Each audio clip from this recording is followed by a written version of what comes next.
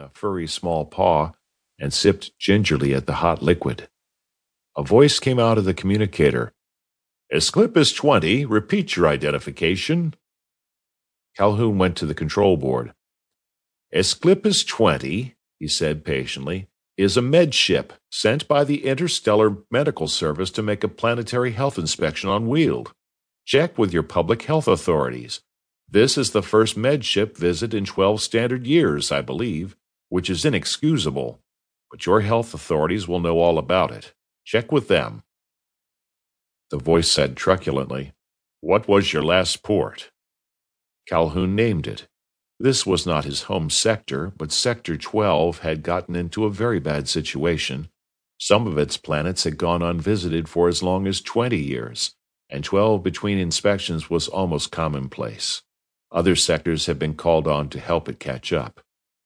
Calhoun was one of the loaned medship men, and because of the emergency, he'd been given a list of 6 planets to be inspected one after another, instead of reporting back to sector headquarters after each visit.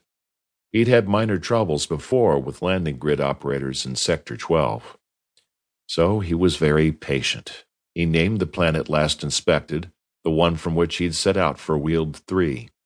The voice from the communicator said sharply, What port before that? Calhoun named the one before the last. Don't drive any closer, said the voice harshly, or you'll be destroyed. Calhoun said coldly, Listen, my fine feathered friend, I'm from the Interstellar Medical Service. You get in touch with Planetary Health Services immediately. Remind them of the Interstellar Medical Inspection Agreement, signed on Tralee 240 standard years ago. Remind them that if they do not cooperate in medical inspection, that I can put your planet under quarantine, and your space commerce will be cut off like that. No ship will be cleared for Weald from any other planet in the galaxy until there has been a health inspection. Things have pretty well gone to pot so far as the med service in this sector is concerned, but it's being straightened up. I'm helping straighten it.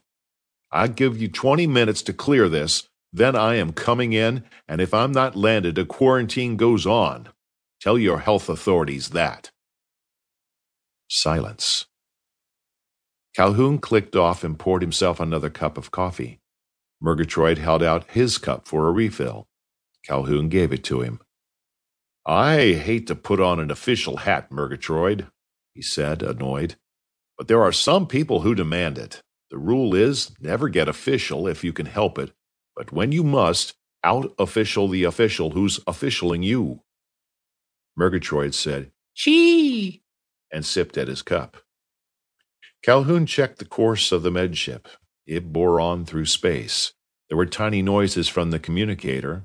There were whisperings and rustlings and the occasional strange and sometimes beautiful musical notes whose origin is yet obscure, but which, since they are carried by electromagnetic radiation of wildly varying wavelengths, are not likely to be the fabled music of the spheres.